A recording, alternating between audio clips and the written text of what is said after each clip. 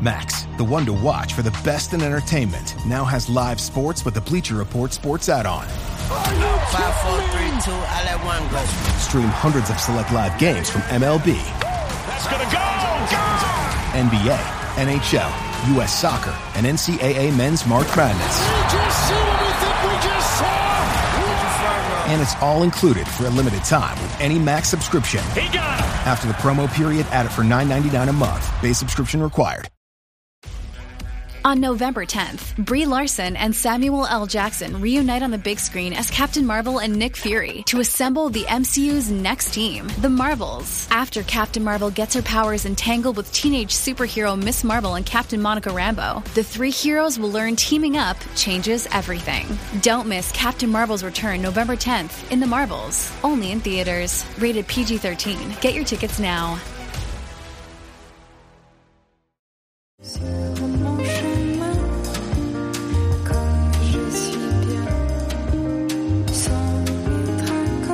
You are now listening to Femme Regard Podcast with Tessa Markle and Carolina Alvarez.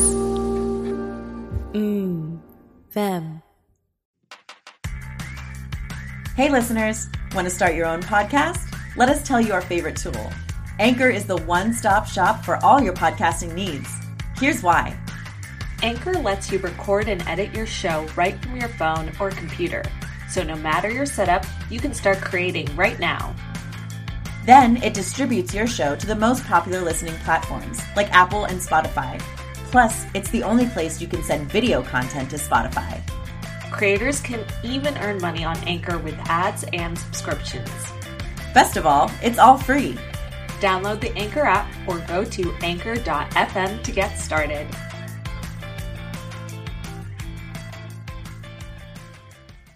Hey fam, it's Tessa and Carolina. We Hola. have another amazing guest for you today, as always. This one came from KWPR, which we've gotten a lot of great people from, so thank you very much to you guys. So we have director and writer Greg Bjorkman, and his film Press Play is just been released a couple of weeks ago.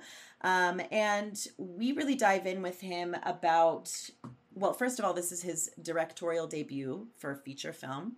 So we really get into that and his process and how,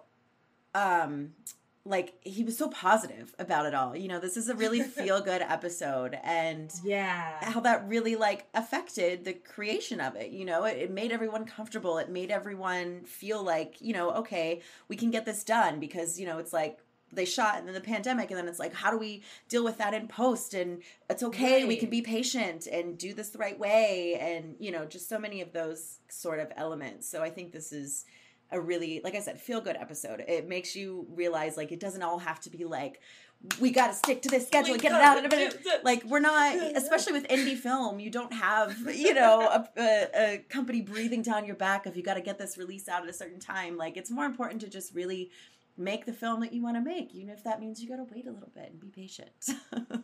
And maybe film it in Hawaii. Yes. So, film where you want to film, make the story happen. And I think, I don't know if it's just been we're mindset for gearing up for Sync, our first feature, but it's just a great reminder, and something I have been trying to practice every day is enjoy everything.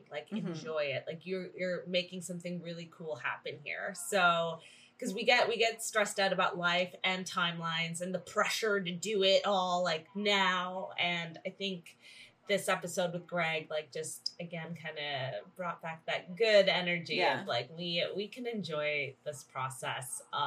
And what a fascinating process he went through for this film. I think you guys are going to also have some great takeaways. So, well, without further ado, Greg Bjorkman.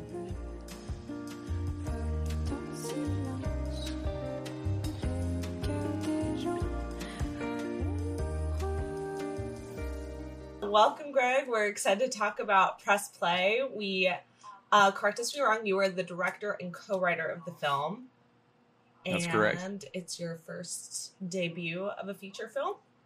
It is. It's the first project that I've ever written and the first project that I've ever directed. Wow. Congratulations on that. Like, before we Thank even you. get into it, that's a huge accomplishment.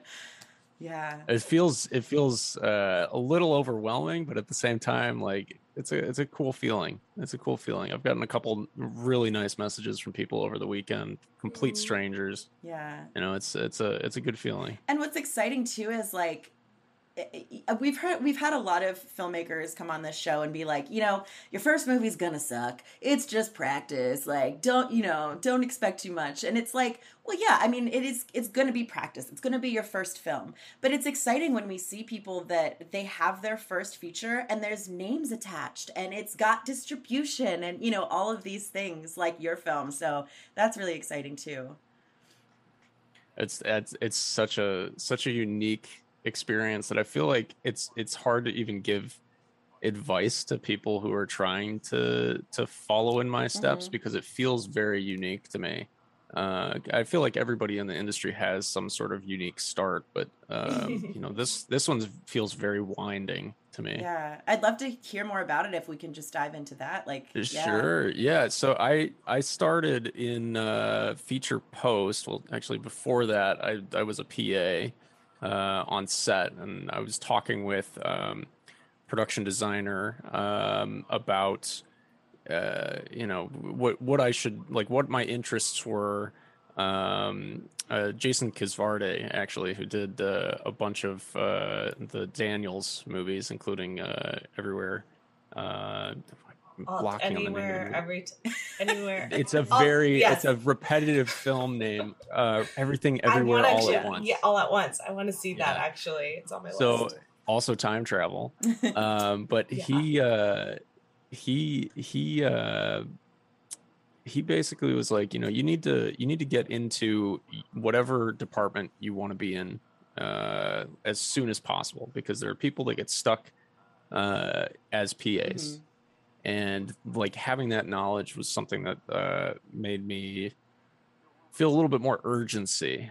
And I decided, I don't know if production is where I want to end up. I want to edit. And in the back of my mind though, like I knew that editing might not be the end goal, but it was just seemed like the easiest route to where I wanted to end up.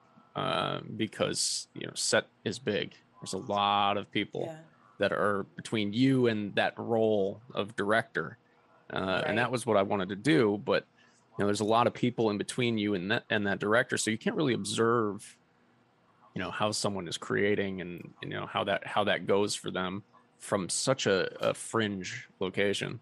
So I decided on editorial as the place that I wanted to end up for the time being.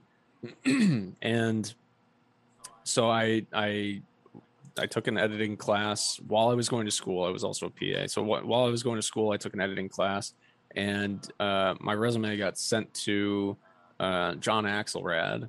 He doesn't remember where he got it from, but I have an inkling of where it came from. But he got my resume. He sent it to Rob Sullivan. Rob Sullivan called me up and was like, "Hey, do you want to intern on this little film? It's an indie film by first-time director Josh Boone. It's called Writers at the time, and now it's called Stuck in Love." And he called me up and had me come in for an interview, and then I started syncing their dailies for them. And it was a really great learning experience because it was such a small editorial. It was literally Rob, Matt, Rundell, and Josh in editorial. And so I got to see how this was being created, the decisions that were being made. And, I stuck with them for, two features after that, getting to observe, how things get put together and what works, what doesn't work, and what you need for the edit.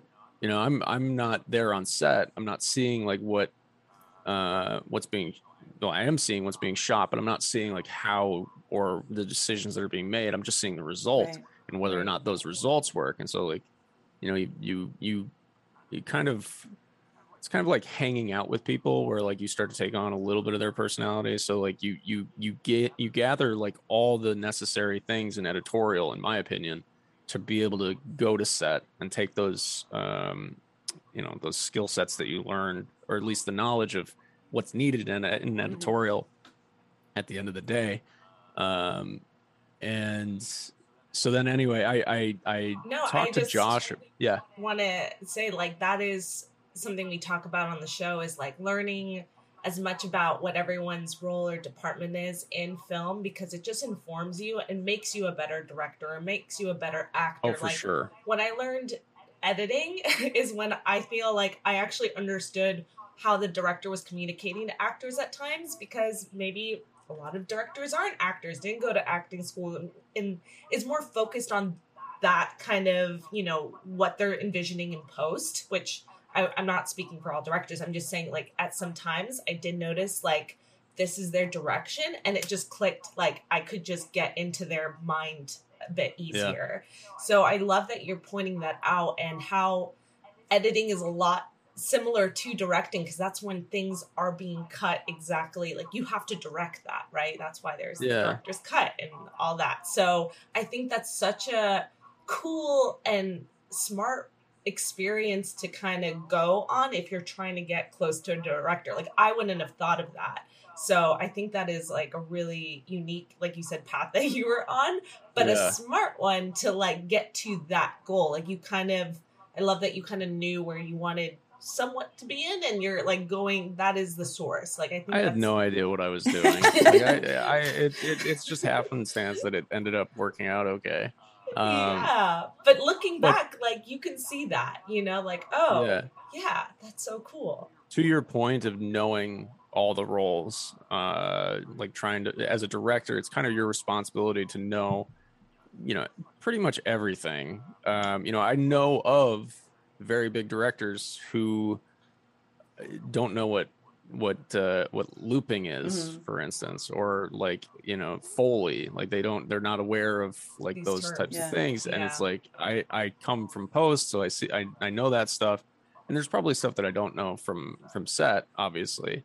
But my attempt was, while everybody around me in school and, anyone I talked to when I moved to LA, all were saying like, I want to be a director. In the back of my mind, I was like, as soon as I label myself as that, while I'm learning, people are going to then sidebar me and say, this person has too big of an ambition for the role that they're in. They're not going to make it. So really, I kept to myself a little bit and just tried to learn as much as I could. Because I went to school for cinematography. I was a photographer like my dad was. And learning editing was vital to being able to make stories on my own, as well as like learning visual effects and stuff.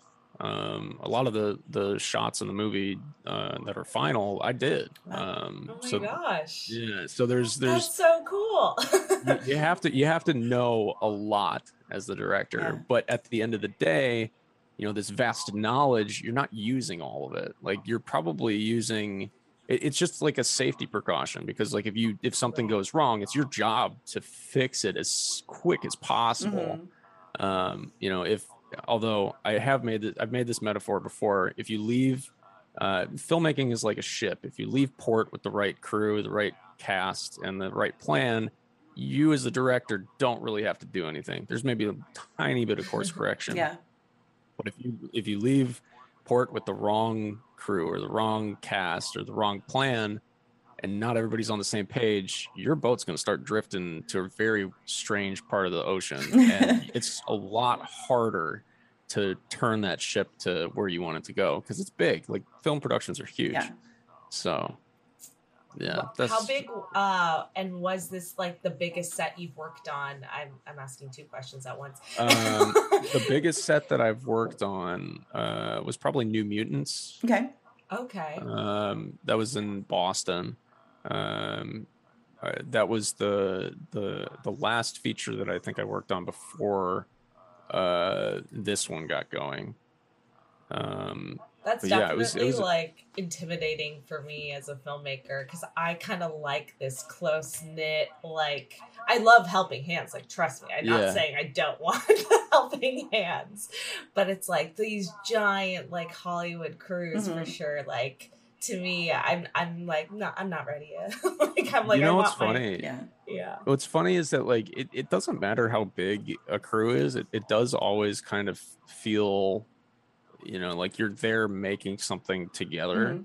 And it just like like I don't know, maybe it's to me it feels like the experience of making something is you know, at the end of the day, like the film is just a token of that, really, and people get to experience that story and stuff, but making something together is just really, I don't know, it's very special to be able to do that, like and you know, to the point of like different size crews, like we had a crew of about 100 or so people in Hawaii, and you know, people were always telling me that, you know, oh, you have to be prepared, like Hawaiian crews are a little bit slower pace, and you know, I don't know anything different.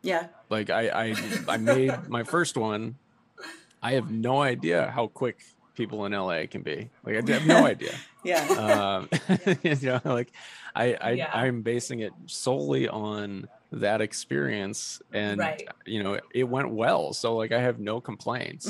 Oh, that's awesome. And I think it's good to keep your like be open-minded in that way too, because it's like, you know, maybe Hawaiian crews are slower because they don't have the sort of crazy deadlines that LA might have, you know, or maybe LA crews are actually slower than New York crews because, you know, LA is more of a like kind of laid back attitude, like who knows, you know, but as long as you like come into that with an open mind and know how to just adjust and work with people, like you can make it a great experience regardless, you know? No, I completely agree, because like at the end of the day, the tone of set is set by the director. Like if you go, Greg. If you yell at someone and you berate someone, that sets a horrible tone for the entire crew, the entire cast.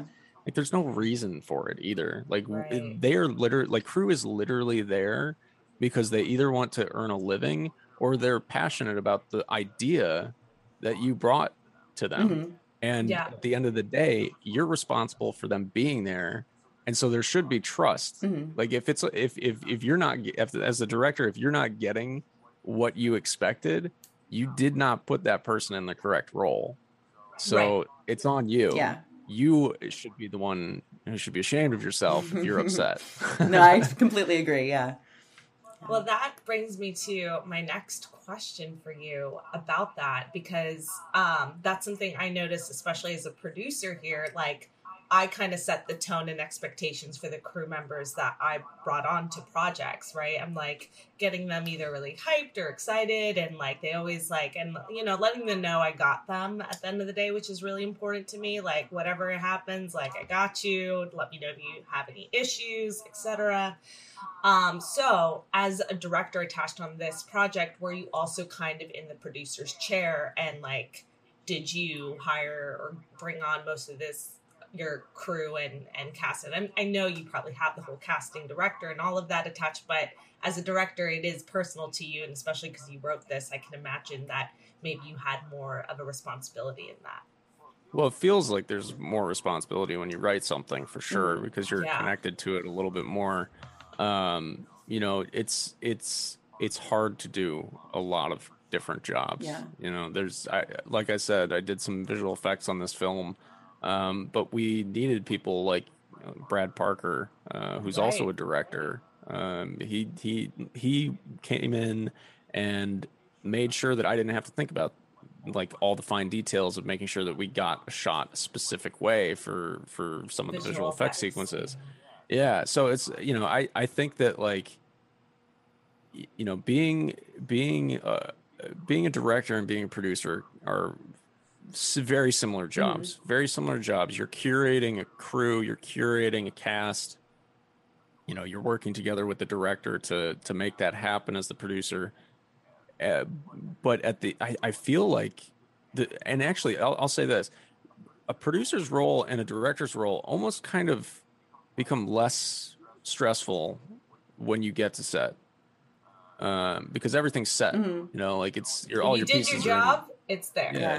That's what I like to say. If you did your job, it's all there. Like you should be fine.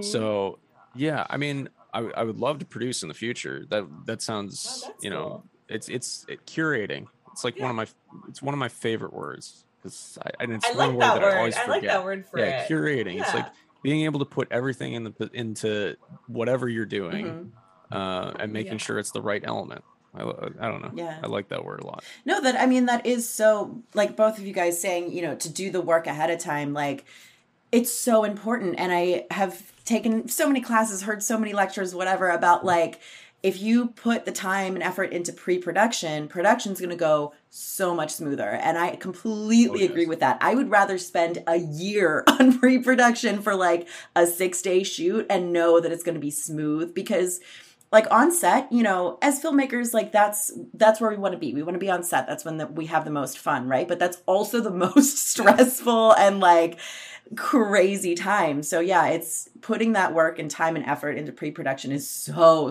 important, and it makes everybody's job so much easier.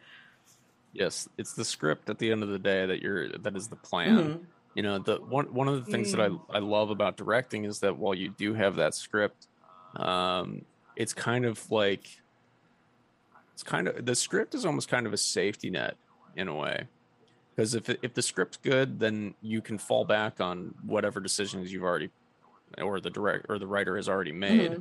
But then, there are some really amazing things that can happen on set that are spur of the moment. Like, for instance, when she paints over the mural and walks on the beach away in the sunset, completely unplanned. Didn't shoot that. Didn't have the sunset shot in mind at all.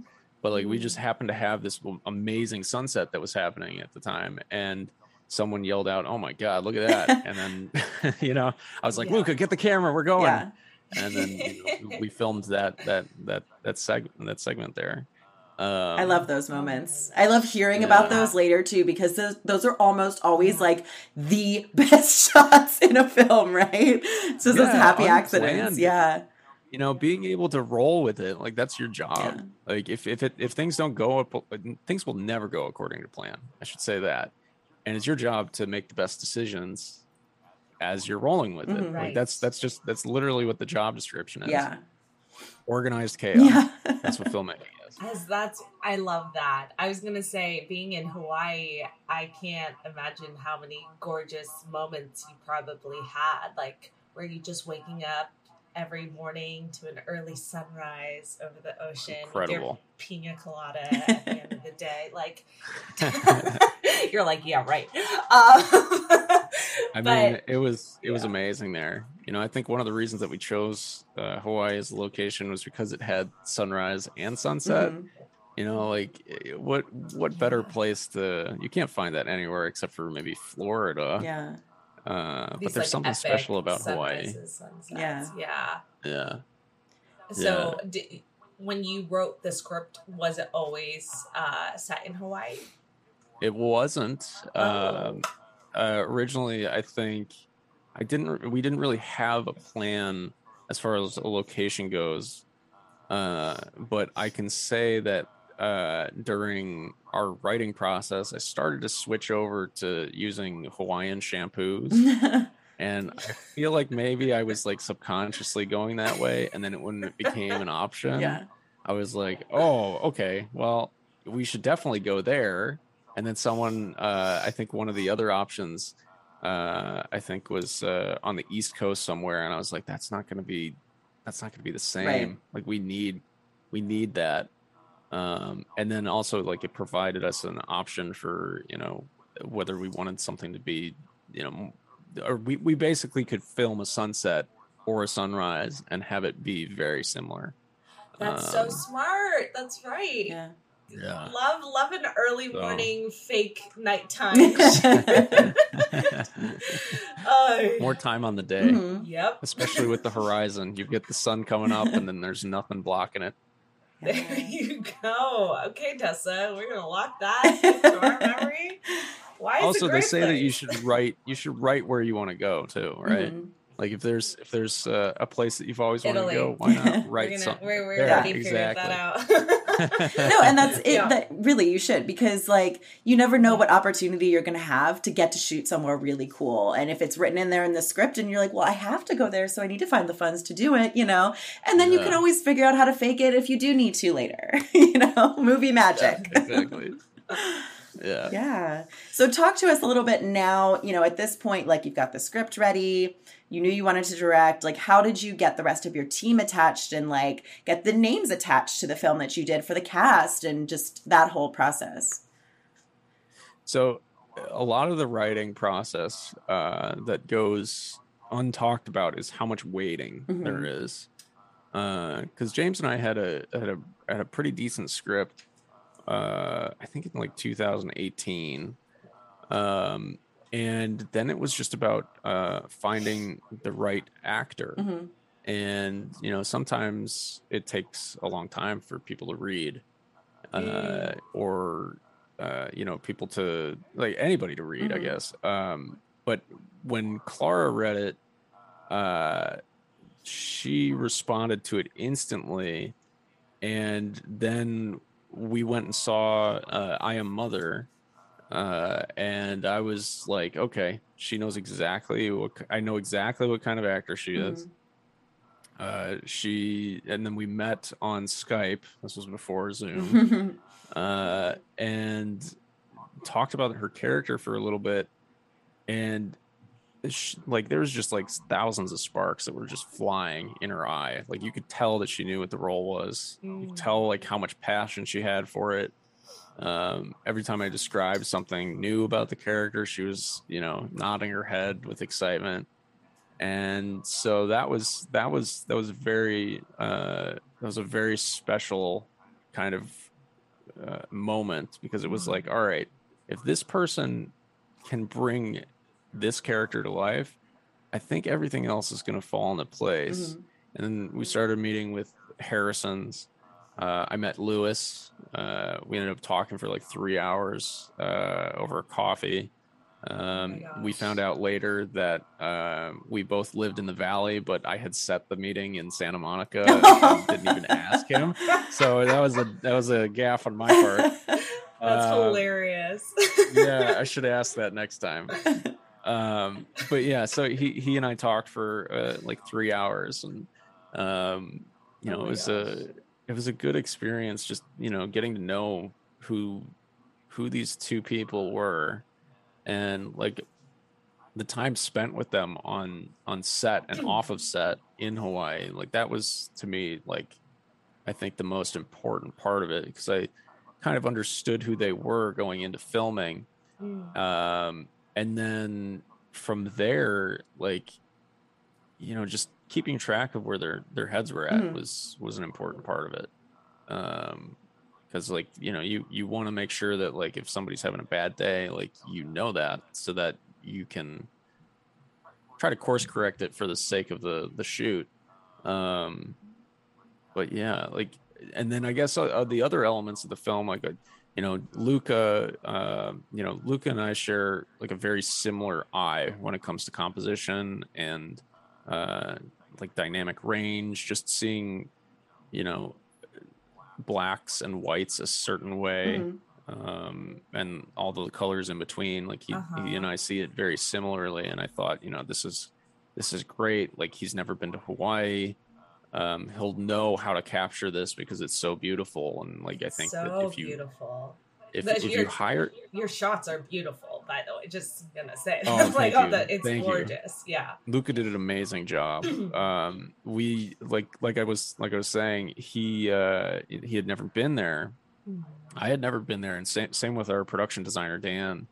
All of us had never been there before. And I thought to myself, one of the things that I have always noticed about when I've been on vacation someplace, like with my family, is that if you go somewhere and you've never been, you kind of notice things that you wouldn't otherwise notice. Like I've been in Los Angeles for 10 years. There's probably things that I overlook daily that people who are visiting are like, oh my God, this is beautiful. Oh, look at that palm tree over there. Like, there's there's things that we take for granted if we haven't been out of them, out of that element for a little bit. So that those guys, there was a good dynamic between us as well. Dan's a funny guy. Luca is very driven, and like it was a good mesh of people just working on this thing. That's awesome. Like that's what you need. You need a balance of like people and personalities. But at the end of the day, like even like I love that you were talking about how in tune you were with your actors. I mean, as a director you need to be, but just a reminder that like this is your family, for the next foreseeable future, and like it's an awesome family to be a part of when you have like the right band together. And that's really important to me when we go into filming our first feature, is that we have just the best people like that are excited, and that we can like at the end of the day have a martini shot and call it call it what it is, and like get through it together, because it is a magical, unique experience that we get to be a part of when we're filming. One of the benefits of writing a script or working with a writer very closely is that as a director, you don't need to, like when you transition from that writing phase to the directing phase, if you know the script well enough, you really don't only have to reference it, because it's the actors that are bringing it to life. And your job is more focused on performance. So yeah, it is to me, like once I switched over to the directing portion of the film, that's where I kind of like relaxed almost. And I think that I would encourage people to make sure that they know the script like the back of their hand, even though that's a stupid phrase because nobody knows what the back of their hand looks like. But yeah, if you know the script, the peripherals will be much easier to work with. The problems that arise, like everything that comes up, you'll be able to deal with. Yeah. Hey fam, have you heard us raving about Jambox yet? Because let me tell you, it's such an amazing tool for filmmakers, podcasters, advertisers, and anyone who needs music for their projects. Jambox.io is so versatile. They've got songs and sound effects, organized by artist, genre, mood, and tags. And they're actually affordable. For as little as $9.99 a month for independent creators, $6 a month for students, or $19.99 a song, you can choose whether a subscription-based membership or a la carte pricing works better for you. And they're flexible. For individual creators to commercial to advertising to theatrical release, they've got you covered. Plus, they're constantly growing and evolving. With new songs and playlists all the time and customer service on point, they really do have everything you need. We've been working with them for a while now and couldn't be happier. That's why we have a special coupon code for our listeners. For 10% off your purchase, make sure you enter code FEMME10 at checkout. That's FEMME, F-E-M-M-E 10 at jambox.io, where they connect creators with ridiculously good music and sound effects. And honestly, I feel like knowing the script, like even as an actor, when I've been on some sets that it's something that I was a hired actor for, like I had nothing to do with the creation of, like I was just an actor that was hired on. And sometimes there's been times when it's like, okay, you're hired, we start filming next week. And so it's like, okay, I read the script, I memorized my lines, but I haven't had the time to really like have the script completely like story in my head, like know it in and out. And like, I'll get on set and it's like, okay, so now we're going to shoot this scene. And I'm like, okay, now let me think. Okay, that scene in the actual story happens after this scene. And, it's just so much more comfortable as an actor as well if you know the whole script in and out and you understand the story. And it's like, you don't have to freak out being like, did this happen in the story yet? So like, do I have to know this information? Imagine that with time travel. Like the actors you know, that was a huge challenge for them. Yeah. Wow. I know that you know, was a lot to ask for, and they all killed it. They did a great job. Yeah. Did you, out of curiosity, when you were coming up with like your shot list and the order that you were going to shoot everything in, did you consider that, or was it really just more of like a technical, like, this is what, you know, we've got the time for this today kind of thing? Well, it's interesting. Like I had done some animatics for just the visual effects sequences and anything that I thought was like an emotionally important scene. But you know, and then working with Luca, we did a little bit more of that. But the luxury that we had with Dan's production design and the fact that, you know, we were in such a beautiful place, was that, you know, we could make decisions on the fly. Like I knew what, you know, you need your master, you need your close-ups, you know, and it helps DP to know, you know, the lighting conditions and what you're thinking about. But like I said before, Luca and I shared a similar dynamic range, so I for our eye, so I knew that I could trust him for that. And then, like, you know, I know that things change on the day. Like things always change. So you can have a plan going into it, and then it's your job to throw that out if there's better options. So that to me is what makes filmmaking so fun. Yeah. It makes filmmaking so fun in that regard. You have, Greg, such a beautiful, like, joyous deposition when it comes to the whole filmmaking experience, and as I'm sure our listeners are hearing this, it's nice to hear these stories. Do you know what I mean? Like, you know, we do have great guests who share that too, but I can really feel it that, like, you had just like the best time with everything. It was amazing. And it makes sense though, like we've already touched on this episode, like, you know, why, like, I feel that's been you really knew the story, and I think, and you did the prep and you got the right team, and it's just so I'm feeling like a zen like coming into this morning. So well, I hope I don't inspire bad things. I hope you know, I don't lead people down the wrong way. No, it totally makes sense why, and how, you know, you're articulating your experience in that way, and why you come across that way. And I'm just letting you know that's so cool. Like it's really exciting. Thank you. Yeah, so when you were then like figuring it out after the whole, like, what I guess where I'm going, this is once the darn film was filmed and you got everything that you put together, how long did the whole editing, like post-production timeline take? I'm curious. Well, we had a little bit of a pandemic to deal with. That happened. So it did you know, that little thing, you know, the thing that changed the world. You know, we ran into a lot of you know, first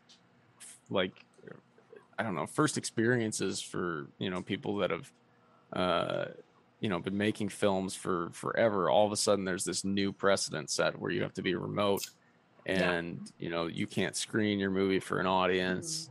You can't test it. I was really looking forward to testing it, and we actually had to close down editorial right around the time that we were about to test it, and that was such a bummer, because it's like that information. I know that it's a scary thing to test your movie and have an audience see it in a vulnerable state, but that almost informs you a little bit more about what the film is. Right. You know, Patrick, my editor, he's amazing, because he can basically, you can give him a scene that goes A, B, C, and then he'll take out B and present AC. And while most people will see like a leftover B in there, he doesn't. He sees it from a fresh perspective. And that was a huge asset, because you know, without an audience, you don't have people telling you that this is what the movie is. You know, Patrick could see it in that way, and you know, I could as well. I started to. I don't think I quite got around to it, but like he was very good at presenting things in a way that, convinced me it should be a certain way. But yeah, huge. Yeah, it was incredible working with him. He's got such humor to him too. I love that. Yeah, it decreases any stress of the edit. Good. Yeah. Well, I think you need to have that kind of bedside manner in filming, if you know what I mean, going in like this is everything, the weight of like your project, like that's when you really start to see your story come together for the first time or the millionth time. So I love that, I think that's a great point. Like you want an editor who can see things and maybe challenge you at times a bit differently, because you're so close to it. You've been so wrapped up. You wrote the dang thing. So it's like the other thing, in terms of trust, like the relationships that you form while you're filming. One of the things is like you're hiring these people to do their job, and it's on you to figure out whether or not they're right for the job in the interview. And I met with Patrick. I knew he was right for the role. He had just come off I think he just came off Green Book or another project, and or I think it was Arkansas. I think he just came off of Arkansas. Okay. And when we went and filmed it, we got through week 1, and then at the beginning of week 2, he sent me like one of the first scenes that he cut together. And when I saw that, I was like, okay, this is exactly the movie that I'm looking for. I don't need to talk to Patrick. So we didn't communicate until we were back in LA. I mean, he may have made like a couple requests here and there for certain things, but I didn't talk to him about the edit at all. Like I knew that he was making something that I was shooting. Like I knew what I was giving him, and it showed. So like we were on the same page, and that just being on the same page with someone is important. Absolutely. I mean, I know for us, like with our first feature that we're in pre-production for right now, building our team, it's we've gathered a lot of people that we are already friends with and we haven't worked with, but we've seen their work. And, some of them we met from this podcast. So it's like, it's very important to build that team that you trust. And I know we're looking for an editor now too. That's like one of the big pieces that's missing for us. And it's just so important that, that they see the same story that you do, So important. Yeah. Like it's I'll talk to Patrick. Yeah. That'd be great. Literally. No, like because it's like they need to I'm the writer, director, actor of the film that we're making. And so I'm like similar to you probably in mindset. Like we know the story so well, we see a lot of it. So it's just important that, and probably I should lead with some faith that it would kind of be an easy decision when you meet the right person, because like you said, you saw it and it just clicked, and like, and that's what I don't know if I'll have the luxury though of like, I guess for any advice, I don't know if I have the luxury of giving them like a test run of like the footage. So is there any other advice you would give to someone who's trying, like myself, that would know how to ask other than seeing their other work? Or, it's interesting. I think that's such a hard question. That's such a hard question because I'm known for asking the good ones here, just spilling the tea. There's so much more to Patrick than what his reel says. And there's you can meet with someone and it makes assumptions, but I wouldn't have known about the ABC thing that I was talking about. Like there's no, like that skill set doesn't reveal itself in an interview. Right. True. That was actually going back to the casting process. That's one of the things that I kind of almost like had to convince myself of, was trust. Because I think, I forget who there was an actor that I was going to meet with for a role on this. And I remember driving in the car, and on my way there, I said to myself, or I was nervous to meet this person. and it wasn't because they were a big name or someone I knew. It was mainly because I didn't think that they were right for the role. And when this moment was literally like maybe 5 seconds of my life, but it was like a complete eye opener where it was like, oh my God, what if they convince you that they're right for the role when you're in the meeting with them? Yeah. No, you idiot. If they convince you that they're right for the role when you're meeting with them, that means that they're right for the role. So then it relieved a lot of stress for me, because it's like, you'll know. Yeah. When you're putting people in the right roles, like, you'll know. And if you approach it in like a matter of fact, like everything's gonna be fine. Yeah.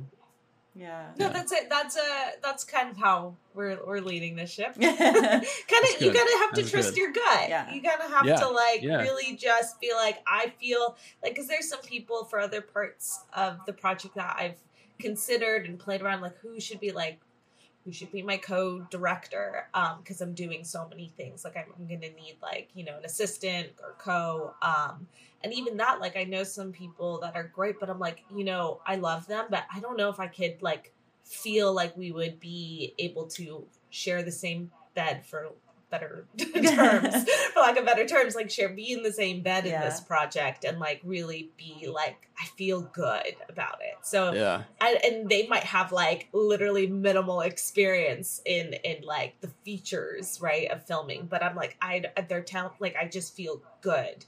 And that's kind of where most of my gut intuition is coming from. Yeah. So yeah, it's just I guess editing freaks me out more because it's more technical and really piecing it together. So that's why I was asking more so for that role, because it's been a hard find for sure. Yeah. But I think what you were saying about it's hard to tell from someone's reel.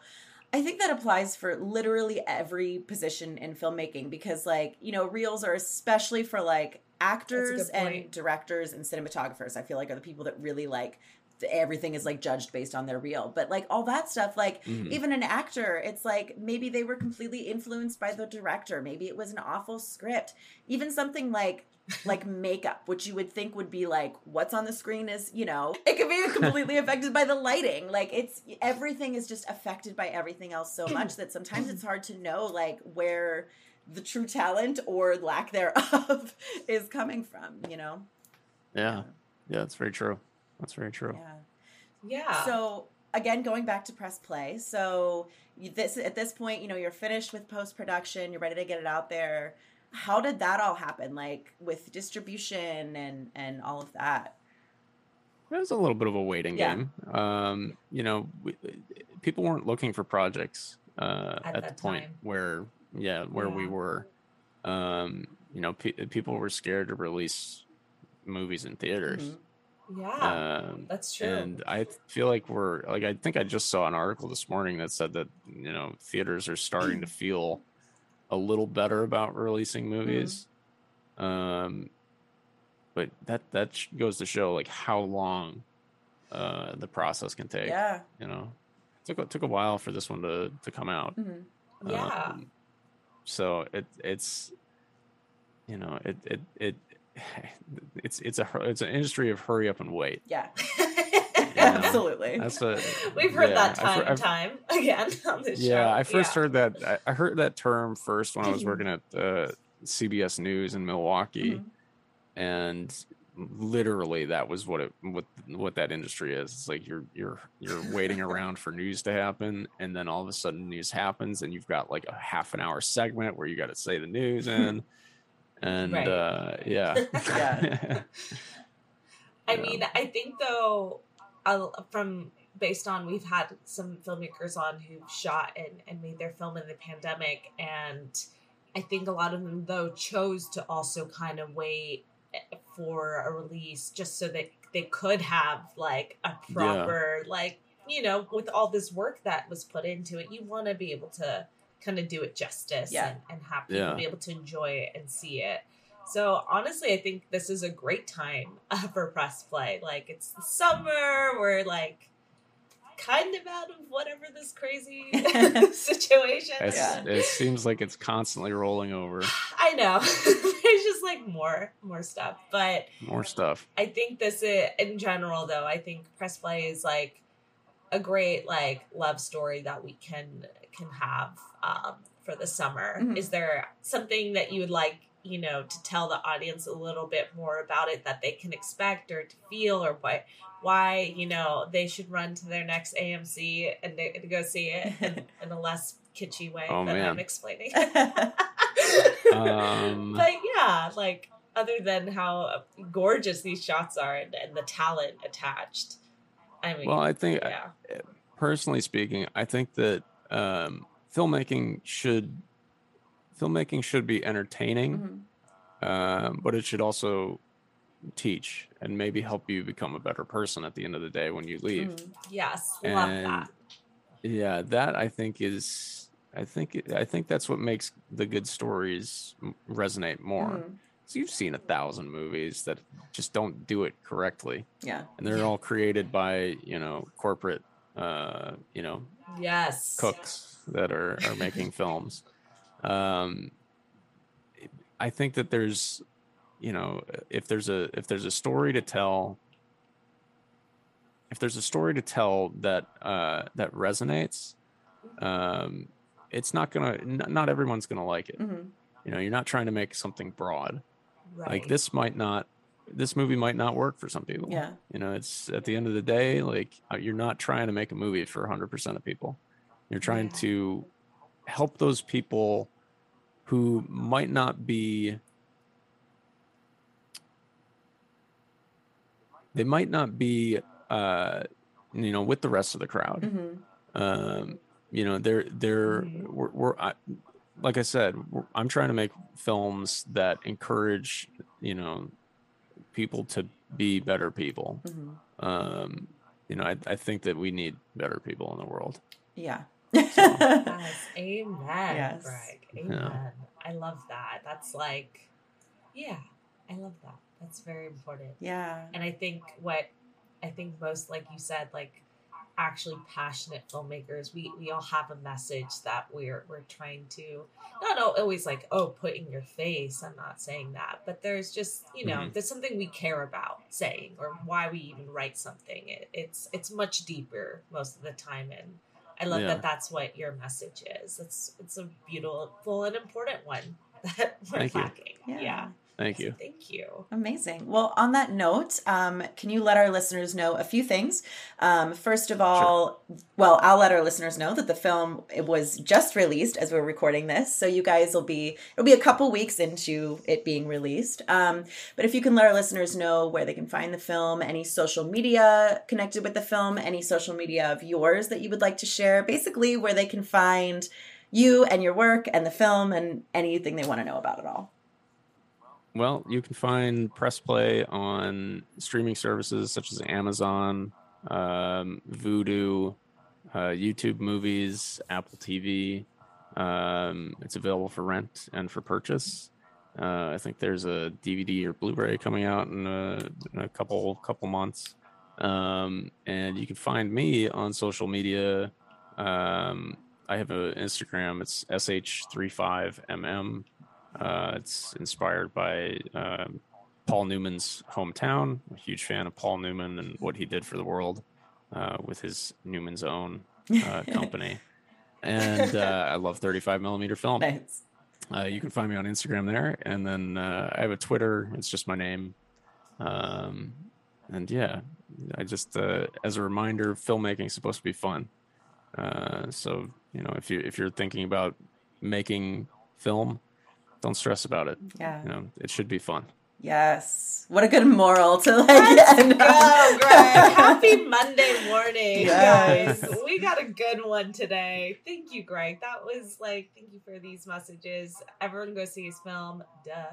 And that was so great. I just feel like our listeners, like I said before, are just gonna be more excited about like leave with some less stress today. Yeah. You know, tuning into this one. Yeah, this is a very good, very feel good episode. Good. We need that. We need these feel good. Yeah. Not that our others aren't. It's just, life. Yeah.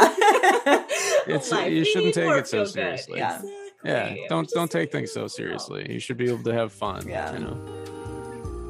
Thanks for listening to Femme Regard Podcast. If you like what you hear, tune in every Friday for more tips on the filmmaking business and insightful conversations with industry professionals. We can only grow with your support, so please subscribe, share, rate, and review. You can also join the Femme Fam on Patreon. For more on us, check us out at femregard.com.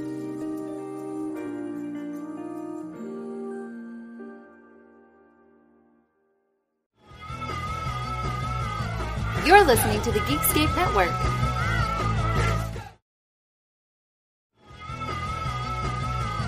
You're listening to the Geekscape Network.